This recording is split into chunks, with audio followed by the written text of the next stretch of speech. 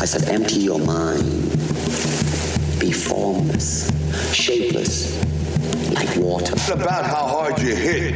It's about how hard you can get hit and keep moving forward. How much you can take and keep moving forward. Join movement expert Aaron Alexander as he dives into the minds of the foremost innovative healthcare thinkers and movement masters on their approach to optimal health and wellness.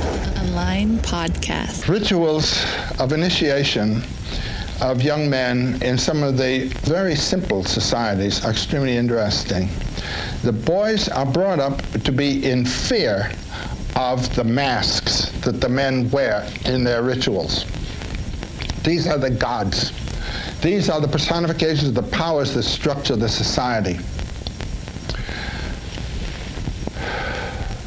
The boy, when he gets to be more than his mother can handle, the men come in with their masks or whatever their costume is, and they grab the kid, and he thinks he's been taken by the gods, taken out into the men's ground, and he's beaten up and everything else.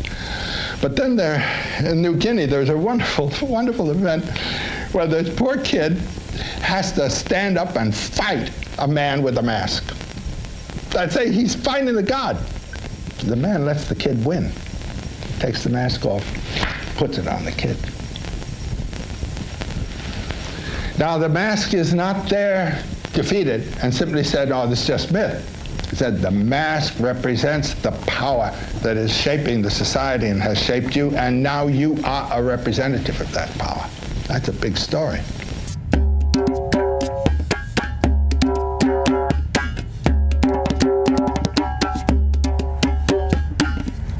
Welcome back to the Align Podcast. My name is Aaron Alexander. In today's fantastic episode, I got to have my man, Dr. Stuart McGill, on the show. Dr. McGill is I'm pretty sure he's the reigning champ as far as world-leading spinal biomechanic experts go. I think that he is the man as far as that world is concerned.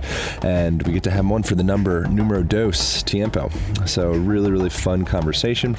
The recordings from previous was Mr. Joseph Campbell, a great mythologist, here with 1,000 Faces, Reflections Are Living, highly recommend anything that he puts out, really good stuff, and I'll include the YouTube video link for that whole video so you can learn about rites of passage with the boys and such. And then that was me banging away on my djembe. In this conversation, we got into the art and science around stability, support, flexibility, the balance between all those components with our spinal mechanics. We got into how to maximize the amount of power that we produce with our spine. We got into so much more. A really phenomenal conversation. Hope you guys enjoy. Well, I'm so glad you brought that up. A brace is a tuned stiffness commensurate with the demand of the task. And of course, thank you so much for tuning into the website, aligntherapy.com. That's ALIGN therapy.com. On there, you will find hundreds of videos on self-care and functional movement. You will find the self-care kit, and you'll find 10% off on any of your shroom purchases from Four Sigmatic. Four Sigmatic is a radical company. We had their founder, Taro, on last week, and it's by far my favorite coffee/tea blend that I've found out there, infused with various different mushroom blends. So everything from cordyceps to lion's mane to reishi to all the ones that are worth taking. And they're all powdered up in between various tea blends and coffee blends. I use them before. I drink them every morning for breakfast, before exercise, before bed. I pretty much use them all the time. So thank you so much for checking them out at foursigmatic.com/align. That's FOUR Sigmatic SIGMATIC.com/align, and you will receive 10% off on any purchase. If you guys have not tried cordyceps before, doing any type of like physical movement, or reishi, however you pronounce that, Really helpful with down regulation of the nervous system, relaxing you and such. Highly recommend checking that out. People like Tim Ferriss have been getting down on this stuff. Sean Stevenson, who we've also had on the show. So, yeah, really good stuff. A lot of good people getting into it, and can't recommend it enough. FourSigmatic.com/align. I have some quotes. I am pulling them up from I use Kindle Highlights, which is nice. You can go online and highlight various different chapters and such if you use a Kindle. And then from there, something I do that might be valuable to some people is I use a program called Evernote, which is like a little note-taking thing. And then I'm not affiliated with them or anything like that. And I will create notebooks with the books that I read, and then I will pull the highlights from my Kindle Highlights thing that you can pull up on Amazon, and then pull them into the notebooks, and that way I can review past books. I think it's interesting when we just like read books and then finalize them and finish them, and it's like gone, and we read the book, but we don't really necessarily remember anything. It's nice to be able to go back to it. Anywho, the highlights we have today. First up is from Sun Tzu, from The Art of War, and he mentions in there, the wise man wins before fighting, whereas the ignorant needs to fight in order to win. Wise man wins before fighting, whereas the ignorant needs to fight in order to win. I think that is quite relevant with our movement. So you could talk about the fight being the surgery, or the fight being I have pain and I need to, all of a sudden see a doctor or a physio or a chiro or something like that to sort my pain out. If we can get a little bit more wise with our movement and start paying attention, bringing more consciousness and awareness into how we bend over to pick our keys up off the ground, how we pick our child up off the ground, how we walk in general. What does it mean to walk effectively? What does it mean to stand effectively? What does it mean to sit and hinge your hips? We get on to that with Dr. McGill today, so hopefully you guys appreciate that. And then we got one more quote. This one is from Mr. Morihei Ueshiba, he's the fella that I also reference quite a bit. He says, the line I really like that he says is make your everyday stance your battle stance, but one of the things that he mentions in the same vein is solving problems before they form is the way of the warrior. Solving problems before they form is the way of the warrior. Squashing, destroying the little monsters before they become big, deleterious monsters, and figuring how we can do that again from our movement practice. Also look at that from just general organization around our house, around our business, around our relationships. Is there any small, lurking, cute monster that is that's wandering around our world that we can just squash while it's just a baby? And I think that's a really important point. Thank you so much for utilizing the Amazon affiliate link on the website, on the right-hand sidebar of the blog and podcast page. That is a huge part of supporting this podcast. If you guys care what we're doing and you want to support in a way that will cost you absolutely nothing, por favor, bookmark that link, the Amazon affiliate link there. And then every time you use Amazon to buy any crap, buy your crap through that bookmarked link that you did from aligntherapy.com. And then we get like 7% of that. So thank you so much for that. Thank you so much for reviews on the iTunes. That is greatly appreciated. If you support the show, let us hear it. It's awesome to see what people are thinking. And then last but not least, I'm still accepting folks into the pilot program for the Align Movement Academy. It's going to be a 10-week program, and we are going to break down A to Z how to integrate functional movement into every aspect of our bodies, breaking down what the mechanics of the ankle joint in relation to the knee and the pelvis and the spine and such are, self-care practices around those, and then really focusing on the integration, bringing all those parts back together. So getting back into what Sun Tzu and Morihei Ueshiba and such talks about in relation to squashing these little monsters before they become big, gnarly monsters. So that's what we'll be doing. It'll be every other day receiving a video breaking down how to, whatever it may be, mobilize your ankles, open up your hip hinge, whatever it may be, and then slowly progressing into putting all the parts back together. And then also doing discussion forums. It will be half the price, and you can contact us at info@aligntherapy.com. That's info@aligntherapy.com. I hope you guys are having an absolutely beautiful day. It is sunny and wonderful here in Santa Monica, and about to go to the beach right after this is wrapped up. So thanks for tuning in. Dr. Stuart McGill, here we go. Align Podcast. This is my backyard. I'm standing in soil right now, actually. Oh, fantastic! Yeah, it's better that way. Well, I'm recording right now, so I don't do like traditional intro, all that stuff. So I just start the podcast whenever it makes sense to start for the actual interview thing. But I'd be curious. Okay, well, let's start now. We're starting right now. So I think one of the potential questionable movements that people have in a gym that you'll see, it's fairly ubiquitous anytime you see people doing squats, especially deeper squats, is the butt wink, right, where the pelvis comes posteriorly as you get lower down into that motion. Do you have any? I'm sure you do. What's your opinion around that, and could you potentially break that down a little bit? What that is? Well, I keep getting asked that question. I wish you guys would get past it and move on, because the answer is, once again, it depends. Yeah. And it depends if there are some people who recommend on the internet that everybody should squat deep. Everybody should be ass to grass and all this kind of thing. And I think that disrespects personal anatomy. There are some people who have deeper hip sockets, and they may get hip impingement to the point of pain. If not, at least the femur collides with the anterior capsule of the hip or the labrum, and once they hit that collision angle, they aren't at a deep squat yet. So now the only motion they have left, the hips are tapped out in full flexion, the remaining flexion goes into the spine.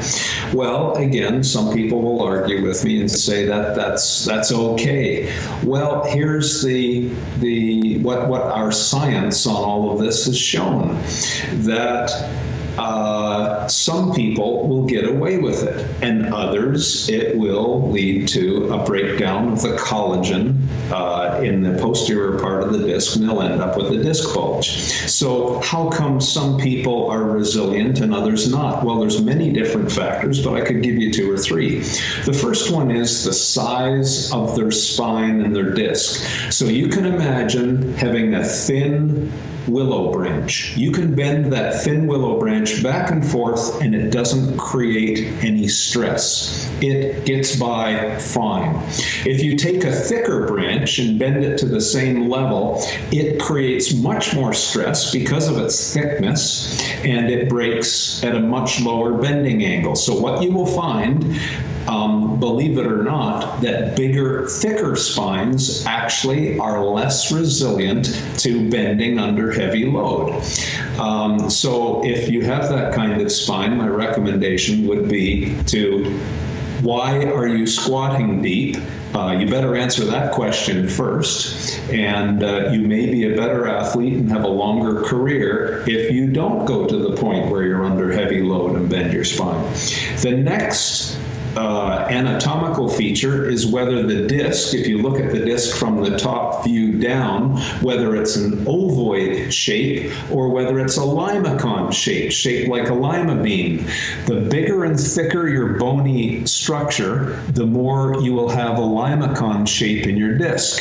And the limacon forces the stress to posterior lateral left or right on repeated bending. And you will find those shapes of discs, while they can take much more compressive load, they will actually delaminate the collagen sooner when you go into a heavy butt wink under load. So there's 2 more issues. And of course, it depends on the standard of load, repetition, frequency, time off, et cetera, et cetera, et cetera. So, these people who argue whether it's a good thing or bad thing as if it's a black and white issue, I don't think understand the full issues. So there's a start on the argument, but if an individual came and asked me that question, I would say, well, here are the things you need to know to make that decision. let me test your hips for anatomy and whether there are any existing pain sensitivities. Then we're going to look at your back and provocatively test that to see if there are any pain triggers. Then tell me what your exercise goals are, and we'll decide whether deep squat is the best way to achieve those goals in a most resilient, sensible way. So there's the answer. Yeah. The thing that gets me with watching people, like butt wink, no butt wink, is most people from like a sitting position are in a perpetual butt wink position, and we're continually pressurizing the discs and potentially delaminating the nucleus. And what I've heard, mentioned by you actually, is we don't actually have sensation of that delamination process. We don't feel it until it goes. Is that accurate? Am I talking out my butt? Well, yes and no. Here's what our science shows on sitting. If the person has never had trauma to their back, being excessive load, excessive repetition, let's say we take a couch potato who's never done heavy work in their lives. Many of them sit without any issue whatsoever. They sit terribly. They never get back pain sitting. And this is what we've found. We will call that the virgin spine. We've never been able to detect any damage to a spine from just sitting. So let's take a different example now. Let's take a patient, or not a patient, but let's take an office worker who sits for 8 hours a day at the computer, and that causes back discomfort. Well, there could be many reasons for that. But if they have an open fissure to the disc, so if I were to show you here of an example of what an open fissure is, I'm going to flex, and can you see the disc bulge coming out of the delaminated collagen posteriorly? Notice I have to flex the spine to get that, but if I direct the thrust line straight down without flexing, the whole disc flattens, but there isn't a focal disc bulge. So it's a pure hydraulic entity or effect on the nuclear gel inside that changing wedge shape. Well, if that person, we're going back to our office worker example, then goes to the gym for an hour at night, and let's say they do exercises like they will do work on a rowing machine, and they will really soften the collagen of their discs with repeated motion. Right. That in of itself may not be a bad thing, but then they do 10 burpees and then another 10 burpees. So now they're really loosening the collagen. Then they do 10 Olympic lifts for reps off the floor, and their form breaks, and now they've got it. There's their spine under heavy load with repeated bending. So do you see how they set up their spine to delaminate the collagen? Yeah. The collagen of the discs, they're not ball and socket joints. They are collagenous fibers stuck together with a ground substance. They will adapt to the chronic loading. So when you sit all day, it's not a repeated bending stress on the ground substance that holds the fibers together, so the fibers stay stuck together relatively. But repeated bending over and over softens the ground matrix between the fibers, so that now you've got a mobile spine, but you've lost the ability to be really tough under high pressure. So the high pressure nucleus works its way between the fibers. So you see, you can't have it both ways. Either you toughen your spine to bear heavy load and you can't have a lot of spine flexibility, or you develop a lot of spine flexibility, do yoga, do gymnastics under body weight and all these kinds of things, but don't get under heavy external loads. So again, going back to that office worker, now, because of the way they softened their collagen through their choice of repeated exercises, then they went under heavy load. Now they've created softness in the disc that bulges into the nerve fibers on the outside of the disc, and they experience pain when they sit. So that's one example.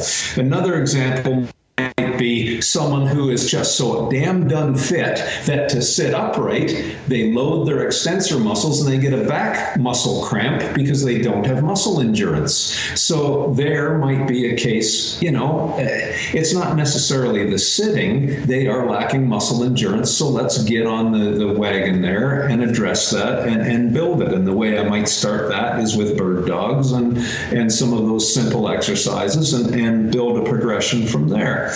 But if you can just observe this, Aaron, here's yet another example. Let's take the typical patient who comes into the clinic with mid-back pain, so thoracolumbar junction pain. Have them slouch into that posture and work at the computer, and now say, sit upright. If you can observe me, I'm now sitting upright. Do you see the strategy that I used was to lift my rib cage? In other words, all the bending stress was on my mid-back. Well, those type of patients tend to have central pain, both muscular and discogenic, right here in the middle of their back. It's not a mystery as to why they have it. And then if you were to say, now I want you to sit up by flexing your hips, watch, my whole pelvis aligns for free. So there is yet a third example where when you understand the mechanism of their pain, you can then give them strategies to reduce the chronic loading associated with sitting. With that particular person, I'd suggest using a lumbar support, drive the pelvis, as long as their hips were anatomically suitable. Now, as I said that, it just reminded me of a patient I had on Monday. The shape of their hip sockets, when we did a hip exam, the hip only flexed to about 90 degrees or less when their knees were together, and that's how they sat. So they were forced into a sitting spine flexion. But when we spread their knees apart, and we determined this from the hip exam, where all of a sudden now they were able to achieve much more hip flexion, about 120 degrees. Do you see how sitting with the legs wide apart now allow them to open up their hips and take that painful stress pattern out of their back? And the final piece to all of this, I would say, is now with my consults, when I'm consulting for, a high-end athletic team, say it's basketball or football or hockey, sometimes the athletes sit in a way that steals their training capacity and on-field performance. But once again, it depends on what their pain trigger is or whatever their training deficits are. And if we assess those, we can then come up with a strategy to mitigate that. But there's a few thoughts. I mean, you asked a huge question. Yeah. And but there are, let's see, 1, 2, 3, 4. There's 5 different case scenarios that I gave you, and they all required a bit of thought and a guidance to converging on what's best for that person. So, there's no single answer to any of this stuff. Yeah, our mutual friend Kelly Stark calls it mansplaining. So allowing the legs to come open there. Which did you happen to look at the PubMed article thing that I sent you before the talk? No, I'm sorry. No worries. A busy day. No problem at all. Yeah, but so in that, what it was getting into is when the hips go into abduction, or kind of like splaying open, and then external rotation, or the knees point out, much like sitting cross-legged or like a lotus position in yoga.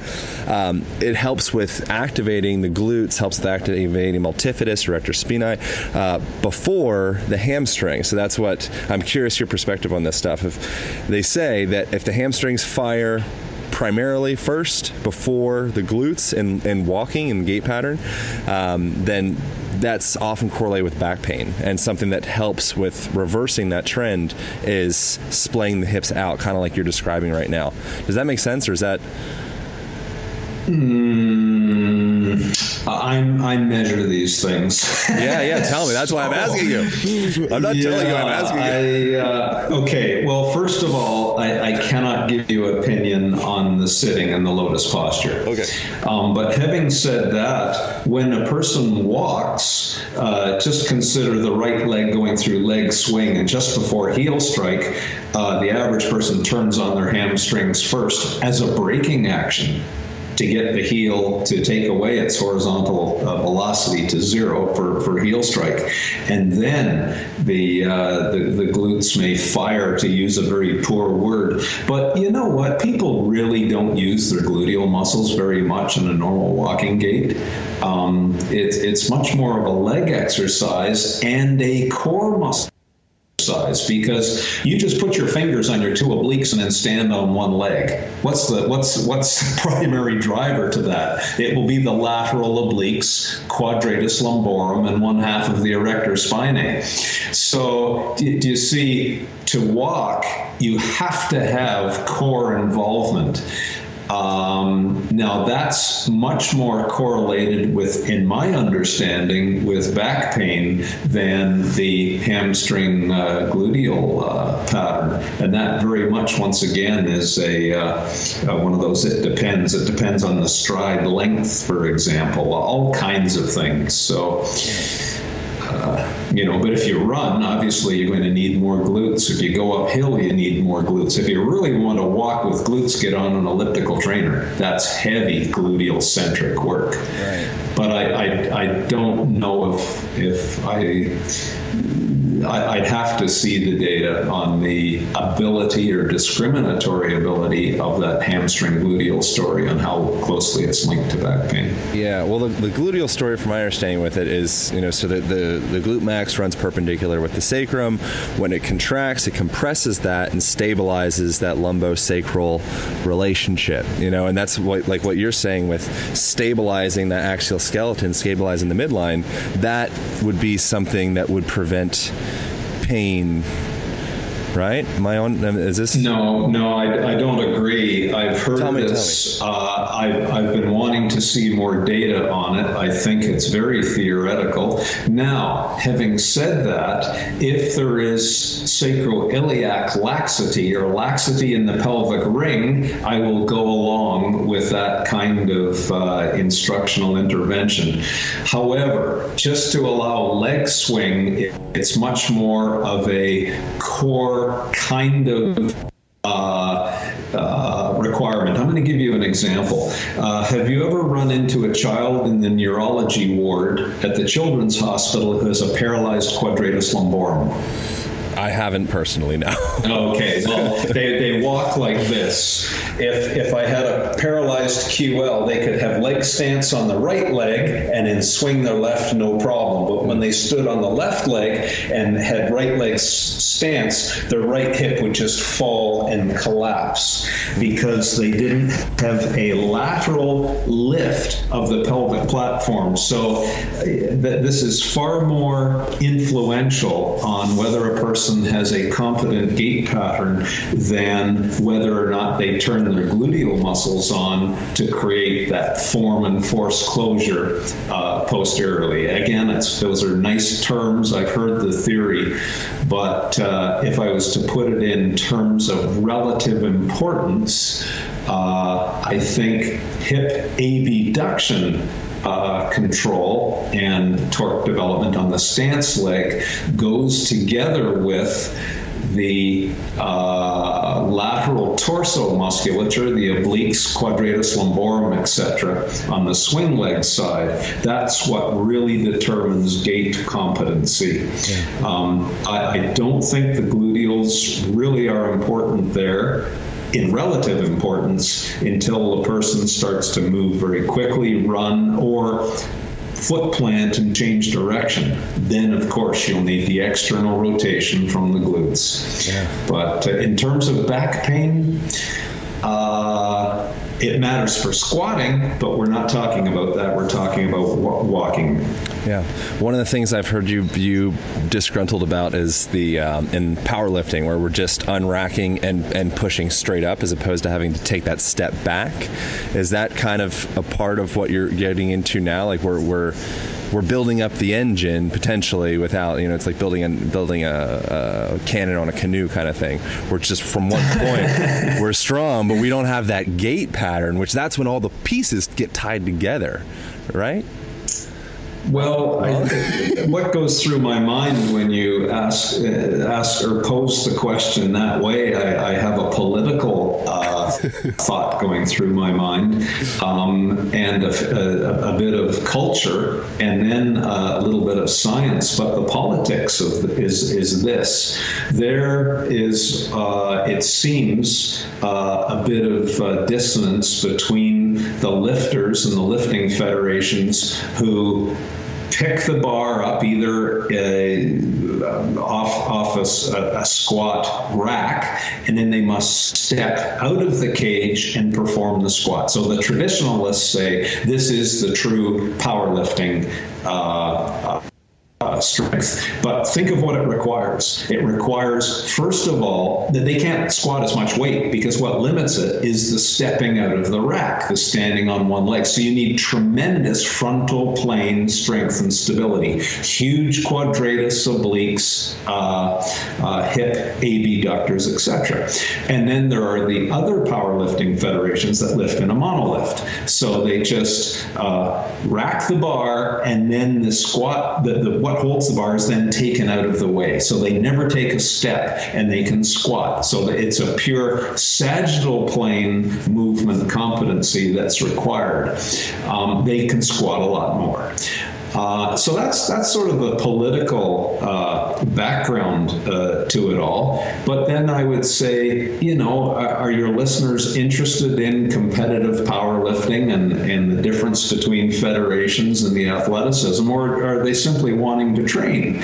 And if they want to train and become what might be termed as farm boy strong, employ more of the strongman technique, where you walk with loads, and that will develop this walking, running strength that I'm talking about. And if you're preparing to play football or rugby, which is a speed power sport, you might be wanting to think about some of the heavy pushes and pulls and carries and sled drags and implement work that the strongmen do. But I don't know if I'm answering your question, Aaron, but there's a little bit of a thought on the step out anyway. Yeah. Last time we spoke, you mentioned like the back-o and creating a support so you're able to get leverage. And I use the tetherball analogy with that, whereas like the post needs to be good and strong, and then you can smack the tetherball. That's like your appendages. You get into farm carries and asymmetrical carries and such. Can we talk a little bit about just the effect that has on our midsection to be able to support our appendages? Oh, let's do that. Okay. That would be a nice discussion. I had a patient, and I sent them to another clinician because the patient lived too far away. And then that patient failed, and they came to see me. And then when I saw what the clinician had given them, because it made their back pain worse, I was very, very disappointed. So if you want to, can I take off on that for just a second? Take off, absolutely, please, fly. Okay, so you and your listeners realize that, let's take a plank as an example of an exercise. So you have a plank, and the person is supported at either end, either on the elbows and shoulders at one end and their feet on the ground at the other end, both pushing up. And then their center of gravity in the middle is pushing down. So that is a 3-point bend, right, on the body. And the exercise is to fight and neutralize that 3-point bend. So that's in planks, inverted row exercises, etc. So the body is supported at two ends with the forces going in the same way. There's no shear force on that torso. Now, this person who coached my patient then said, okay, we're now going to stand up and progress to a Pallof press. So you hold the cable out in front of you, and the cable tension is zooming off to the side. But now it's no longer a 3-point bend, because the floor was pushing their feet to the right. The cable is pulling the their upper body to the left, that creates a shear force down their spine.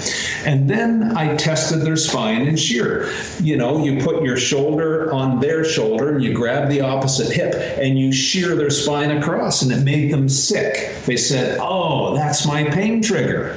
And I said, but didn't the clinician test what your pain triggers are, and why on earth would they move you philosophically from a 3-point bend, which was very tolerable, to a open chain cantilevered load? So, you know, I can't send patients to that clinician anymore. It was such a simple violation, but they look up on the chart as to what is the next part of the progression. So that person, instead, I said, you know, you're strong. You just can't take lateral shear loads on your spine. That triggers you right now. So let's progress to a suitcase carry. So now the load is straight down. The load is coming from upwards through their feet. The distance between their spine and the suitcase is only 20 or 30 centimeters. We've engineered out the shear. Now they can train heavy. So you see how it was a misdemeanor committed by the clinician to give them a Pallof press. So, you know, I see this regularly. And so there's taking off on your question, but if you want to bring me back on track, we can get to that idea. That ball idea that we were talking about earlier and slamming it around, you see that does cause a shear load on the spine. So if shear triggers that person's pain, then you better not do that. The other question I have in relation to, and so as I mentioned previously, I am in my garden recording this right now, and someone is running a weed whacker. I apologize. I'm using mute in between, in case you hear that. But a tool that I think a lot of people are missing is breath, you know, and utilizing the breath in order to stabilize, and just proper sequencing with really leveraging our breath as a tool. Is that something that you, I know it has to be, something that you're utilizing with patients? Of course it is. Has to be. Yeah, can we get into a little bit of like how people can actually start really using their breath correctly? Well, now you're going to get me going on another rant. Well, let me start this way. Sometimes I see, you know, coaches with training corrective breathing with no load, and I don't know if that transfers onto the football field or the soccer pitch or wherever they need to, or whether they might have an occupation where they need to get under heavy physiological load and breathe. But having done that, we just completed a study with a professional baseball organization, Major Leagues, and we were trying to predict over the season which players would get back injury based on the way that they move, their basic movement ability based on joint mobility, and things like breathing patterns. Well, when going into this, it was my partner and colleague who wanted that, and I thought, oh, this is a waste of time. But we were able to predict 4 back injuries perfectly, and over 70 players who did not get a back injury, which is just as important. Can you predict those who don't get injured and those who do? And we did it with 100% accuracy. Well, it may surprise you that the variables were markers of core control, hip mobility, and breathing mechanics. So here it was. I was wrong. I dismissed the importance of low-level, unchallenged breathing mechanics. So I can say that. At least, as you know, I try and go from our evidence foundation, or I'll keep my mouth shut. So there's a little from that perspective. I was wrong on that. But when we're training breathing in athletes who obviously they come to me with back issues, we might put them into a side plank, for example, and then breathe heavily. So you can imagine, in order to hold the side bridge, they have to dedicate basically their breathing muscles to supporting their spine. So the obliques, the intercostals have to isometrically contract down to hold the bridge. But then when they're breathing heavily, the diaphragm learns to pump very athletically inside that braced core. So now they can go into the NBA, box out opponents, and still breathe heavily using the diaphragm, etc. So it certainly isn't a belly breathing pattern. It's very different on the field of play. Then we'll get an athlete like a heavy lifter. Let's take a power lifter who shouldn't breathe, because if they do let air out of their lungs, their spines will collapse. So they sip the air. You know, they might do the first move and then they'll sip like this. If you can imagine what I'm trying to show there. So that is their optimal breathing pattern.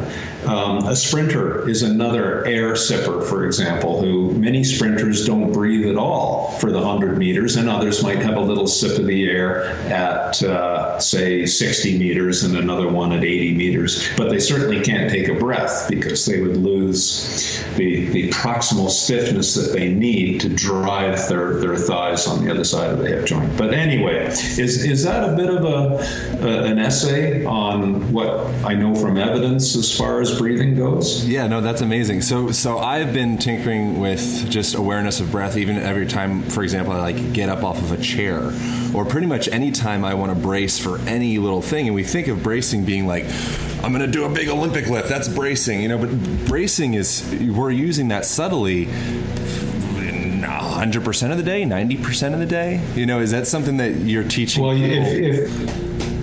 Well, let me put it this way. You can't stand without a muscular stiffness. You will fall down. So your knees, your hips, your spine, your spine, if we take it out of you and sit it upright on an operating table or something, it collapses with 20 pounds. It can't even support your upper body and head. So there is always, people say, oh, you had a delayed onset to a muscle. But folks, you better measure that, because those muscles are always slightly active to give background stiffness. I'm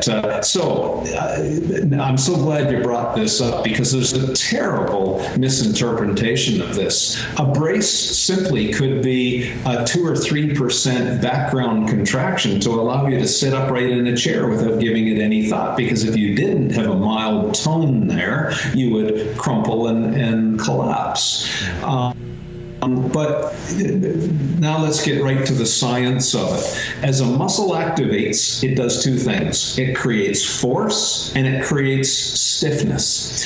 But as you activate a muscle and create more activation, you get more force. It's not linear, but it's pretty close. But stiffness, which gives it's how your body regulates movement, and it's what you're really modulating with the brace. Stiffness asymptotes out at about 30% of maximum neural drive to the muscle. So those people who say, oh, McGill is asking people to maximally effort brace, I've never said that. Right. If they took the time to understand the science, you get just about maximal stiffness with about 30% of activation to a muscle. So it would be very stupid to go to 100% unless you were, a very special case like a lifter, for example, who has a great big belly, and then when they squat down, they actually place the belly on their thighs, and it gives them the pneumatic jack and an assist to get out of the hole, for example. So there are those kinds of lifters that we know of. But no, I'm so glad you brought that up. A brace is a tuned stiffness commensurate with the demand of the task.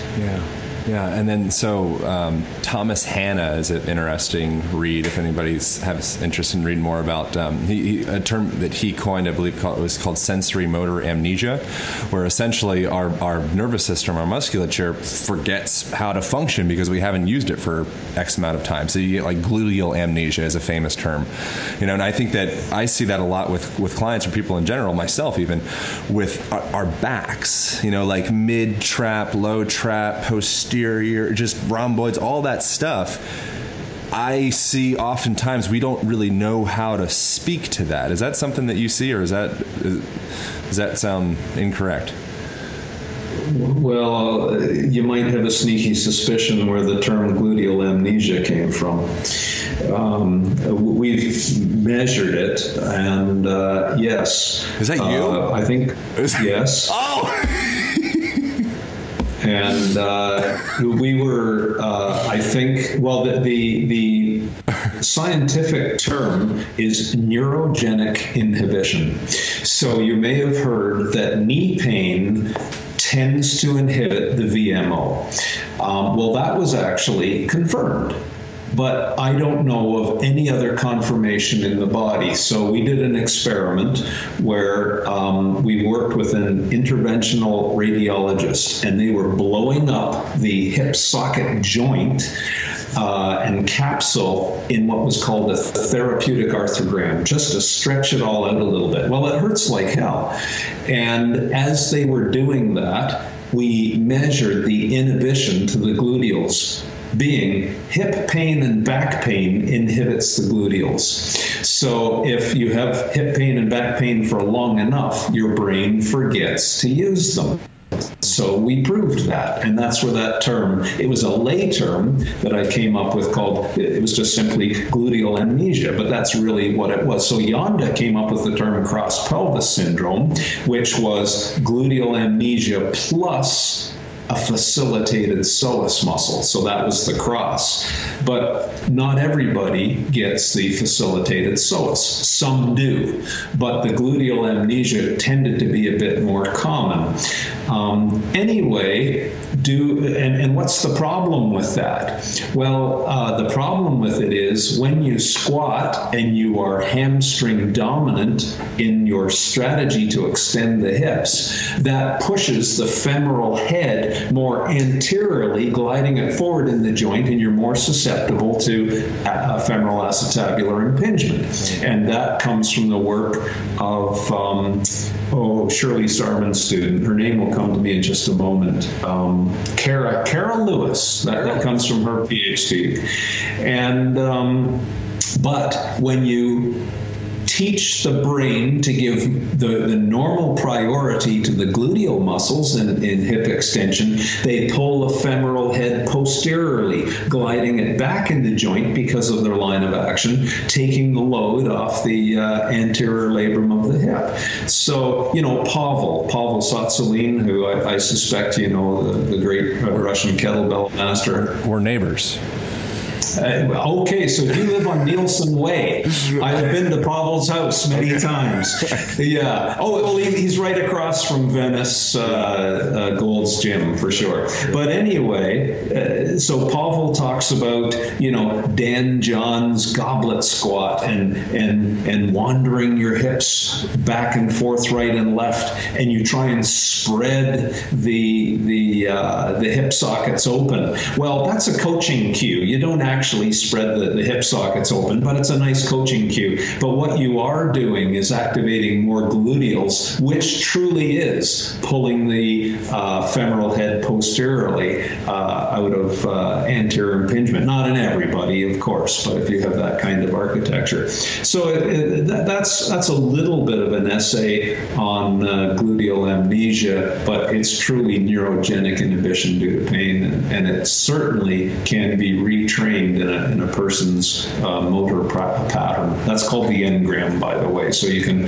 reestablish a new engram to displace the corrupted engram corrupted by chronic pain. Yeah, and so that's the interesting point, I think, is that we're constantly kind of like digging these ditches, and you could say it like we're myelinating our nervous pathways or whatever language you want to put on it, but we're continually forming our movement patterns, our thinking patterns, the way that we respond to stimulus in our world. But what we don't realize is that we have these filters based off of our past experiences. And the big question for me, I guess, is how do we start to get in and start changing that do you call it the enneagram?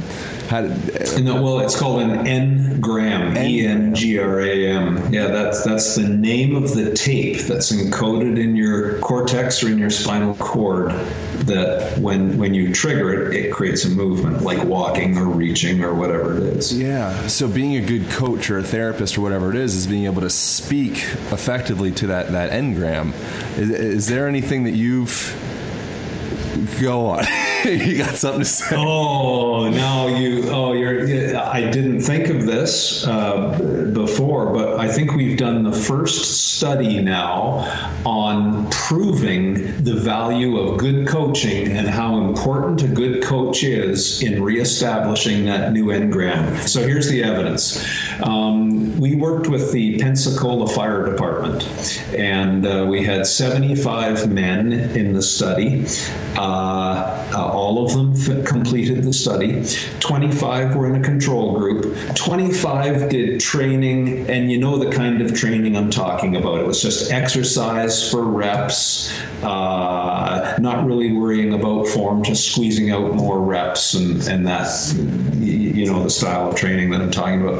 The third group worked with the Exos coaches, you know, the former athletes performance coaches. Now the company's called Exos. It's Mark Verstegen's group. Anyway, this was done at the Andrews Institute in Pensacola. So first, before the study started, we measured the competency performing fire ground tasks. So they chopped holes in the roof of a burning building. They breached doors. They advanced loaded fire hoses, which is a heavy push, you know, as it sprays out the water. There's a great reaction there. Carrying ladders, piking open an elevator door, real firefighter tasks. So we measured the joint loads and their movement competency. Then they went away and trained for 6 weeks. So remember now, the third group got good coaching, and they were reminded of what the injury mechanisms are. So when you deep squat, take care of the butt wink. When you do a lunge, take care of the frontal knee plane motion and don't buckle the knee into valgus. You know, these kinds of basic injury markers that we know have been linked to elevated injury rates. Then, after the 6 weeks were over, we remeasured all of the firefighters doing fire ground tasks. There was really no change in the control group, which is what we should have expected. The group that just did exercise for reps and got strong and fit moved more poorly on the fire ground after the study. We gave them more horsepower in their bodies with poor engrams. The group who practiced mindful training, the coaches showed them injury mechanisms, they coached them, but they never once did a fire ground task. It all transferred out onto the fire ground, and they moved with less injury mechanisms and loads at the injury marker variable. So that's the first study that I know of that shows good coaching matters. Good coaching can reestablish engrams, and it does build a more resilient occupational athlete afterwards. So there you go. I can give you the reference. The first author is Dave Frost. Yeah, I see that a lot. So I'm more intrigued by like gymnastic world and acro yoga and dance and martial arts and, you know, more movement, you know, dynamic movement worlds. And something you see with that, untrained eye would see a big muscular person and think they must be phenomenal at anything, you know, but then someone like me or someone like you would probably look at that person and say their movement's probably chunky. You know, I see oftentimes those big muscles are kind of like a compensation for having to work harder, because they haven't found that midline. They haven't found that balance or equipoise or connection. Is that something? Well, very much so. Yeah. I was at the NFL Combine last week in Indianapolis, and that comes home in spades. The guys who look like the fantastic athletes quite are not.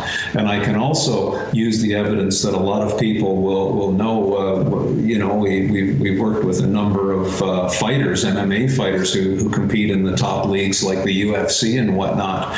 You be careful who you pick a fight with, because the the ones who are so confident with their movement may not look like the best athlete. Yeah. I'll give you an example there. The guys with the big muscles and look really impressive, they tend to push their punches. So they use more muscle, which adds more stiffness. But then you take guys who are much more willowy looking, more raw boned, and they can just unleash, they relax, and then they just strike with blinding speed. Those are the ones, and I'm the guy measuring the strike force. Those are the ones with the devastating punches. So be careful based on appearance who you think the real good mover and athlete is. It's quite often not the ones who you would think by just straight appearance. But you and I know that because we work in that world. Yeah. It's literally the exact same thing that you see, like compensation when someone's driving a big truck. It's like, oh, they're insecure about, whatever it is. With the physical body, that happens, but it's subconscious. It's because you're not doing the thing correctly, so your body needs to supercharge in order for you to muscle through it, and then you have these big jacked muscles. And then our society applauds it, and so it's confusing. So anyways, I didn't hear any of that because I drive a big truck. Well, no. I'm not saying. So it depends on it depends on the circumstance. Do you use the truck? Maybe you just value trucks. I'm not saying that. I'm just saying that as a metaphor in general. But the same thing happens on. Look, you're down there standing in your garden in your bare feet, brother. It is minus 22 outside up here. I use my truck. Yeah, no, I respect your truck. So we're getting low on time. Is there the one thing I would like to ask? I guess would be. Are there any subtle coaching cues with speaking to the Enneagram that maybe you have discovered in your 30-odd years of practice working with people that maybe someone like me could pull from, or someone listening that maybe they haven't been using in their space? And this relates to working with people in a conversation as well. It's not just working with a physical body for people that aren't practitioners, clinicians. Well, I'm going to turn the question around for you, because you interview different speakers and you deal with different patients. Do you treat them all the same? Absolutely not, never. Absolutely. So that's your answer. There are some people in terms of coaching cues who all you have to do is tell them what you want and they do it. So I can think of some martial arts athletes who can right away just do what I ask them to do.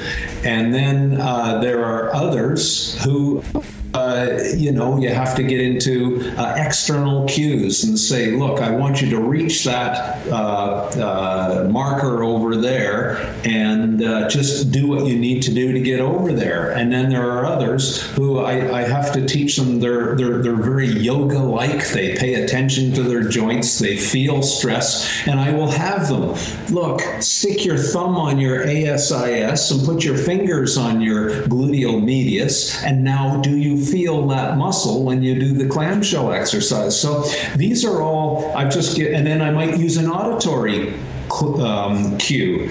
You size up how that patient or athlete learns and how they respond. I'll say one more thing. Here, personality matters. Have you ever met a really sparky, explosive athlete who has a long attention span? They're all attention deficit. That's the character of the neurology. You get a sparky athlete and bang, bang, bang, bang, their brain is going as fast as they are able to fire their muscles. So you might have 20 seconds to get your message across to that athlete. After that, they tune you out and they're gone. So, personality matters. All of these different things matter in terms of cueing. And people say, well, when I see a back patient, I see them for 3 hours. One of the first things I'm trying to do is measure in my own brain, how does this person learn? How do they respond? What trick am I going to have to pull out of my clinical toolbox to get them to do what I want them to do? Do I tell them? Do I trick them with a clandestine movement? Do I push them somewhere and get them to push against me? Do I brush a muscle? Do I get them to explode? Again, as I think you have found out, it's the great clinicians are hyper aware and clever in assessing that individual and adapt their coaching cueing to the person. It's never all of one or all of the other. Awesome. Thanks so much, man. I've already blown smoke up your ass previously, but your work has been paramount in the development of the work that I do. So I really, really appreciate it. How do people find more about your work and you and all the things? Well, thanks for that, Aaron. As you know, our website is www.backfitpro.com, just as it sounds, BACKFITPRO, and my books are on there together with articles and videos and things like that. But the book that is my major thrust these days is called Back Mechanic, and I wrote it for the lay public who are needlessly suffering, and they're being told by people, oh, the pain is in your head. They never get a thorough assessment. It's not possible in a 10-minute, doctor's exam. So I take the person through a self-assessment of their pain triggers and then show them quite precisely what they should stop doing and what they should do. There's this idea that, doing back exercise is going to cure your back pain. Well, if you have back pain, doing more exercise probably isn't going to help. So the first order of business there is to recognize the pain triggers and then stop triggering them, and you get a neural desensitization. Let the whole system wind down. Then strategically choose exercises based on their pain triggers and training goals. So it's a rather unique book for those reasons, but there you go. Awesome. And people, I'd highly recommend checking out the other conversations, episode 60-something, I think, and we get all into everything that the doctor just spoke about, neural desensitization and such. So thank you so much. Appreciate it. Look forward to, did you ever make it out to LA? I know you make it to Pavel's house. Well, I do. I have quite a number of your LA people who want to see me. So sometimes I just go and do a road trip and we have a bit of fun with them. But anyway, thanks for all you do, Aaron. I appreciate it very much. Yeah. Thanks. If you ever make it out to this area or Oregon, I'm going to be up there in the summer. I'd be happy to offer you a session and show you what the heck wacky, weird manual therapy stuff I do. I think you might appreciate it. Maybe not. You might. Well, Well, I don't know. I might, but can I say 30 seconds on that topic? Yeah, of course. If you said that to me 30 years ago, I'd say, I'll pass. Right. But the right manual therapist is a magician, and they make me look good. So sometimes I can go as far as I can, but there's a little nag or a snag that I do not have the clinical skills to address. So I send them to my soft tissue gurus that I have around the world, and 2 or 3 sessions finishes off my job and makes me look like a star. Cool. But it very much, I need you guys very strategically. So awesome. Thank you. Thanks so much, man. All right. Well, we're over now. Align Podcast. Thank you once again for Sigmatic for supporting this podcast and for bringing such a radical product to the world. I utilize the cordyceps and lion's mane before any workout movement session that I do. Chaga mushrooms every morning as I'm traveling. I always bring along some type of mushroom blend for immune support and just overall vitality. Thank you. Tim Ferriss has been loving that. Sean Stevenson, I believe, from the Model Health Show as well, has been getting down on those. So they are spreading like wildfire, and I highly recommend you checking them out. Jump on to foursigmatic.com/align for 10% off of your purchase. I can't recommend it more. foursigmatic.com/align. foursigmatic.com/align, and you will get 10% off of any purchase from Four Sigmatic. Thank you once again so much for tuning into this podcast. request, if you guys want to show some support, show some love for what we're doing here, you can jump onto the website, aligntherapy.com, ALIGN therapy.com, and then from there, a couple things you can do. One of which, you could actually donate through Patreon. There's a link on the right-hand sidebar of the blog and podcast page. You can utilize the Amazon affiliate link. Anytime you or anybody you know buy some crap on Amazon, please and thank you, bookmark that link. Every time you do it, we get something like 7% of your purchase, and it helps support this show. It is awesome, so great. As well, something you could do that is ultra helpful, if you or anybody that you know has ears and likes books, tell them to check out the audibletrial.com/align. That's AUDIBLE trial.com/align. And then from there, that is, you get a free audio book from Audible. They have something like, I don't know, a bajillion different titles to choose from. One that I would recommend that I got from them was Shantaram. It's a huge book, and again, all free no matter what size the book you get. And that got me through, I listened to that as I was traveling through Morocco, and just really, really amazing website, amazing service. Couldn't recommend it more, and it kicks us down some scratchola every time you guys utilize that free thing. Costs you absolutely nothing, and you get a free audiobook, and you support the show. Boom. Thanks so much for reviews on iTunes. That's greatly appreciated. And thanks just in general for listening. Thanks for supporting. Thanks for spreading the word. All right. I can't express enough how much I appreciate all that. If you guys ever have any questions or comments, you feel free to email me directly at Aaron@aligntherapy.com, and I would love to talk. All right. See you guys. Thank you for listening, and remember to join the movement by subscribing to the podcast. If the information has been helpful, please share and leave your comments in iTunes. Aaron personally reads each one, and it makes all the work worthwhile. Together, we will make a difference and continue to bring more powerful and inspiring messages to the world. Align Podcast.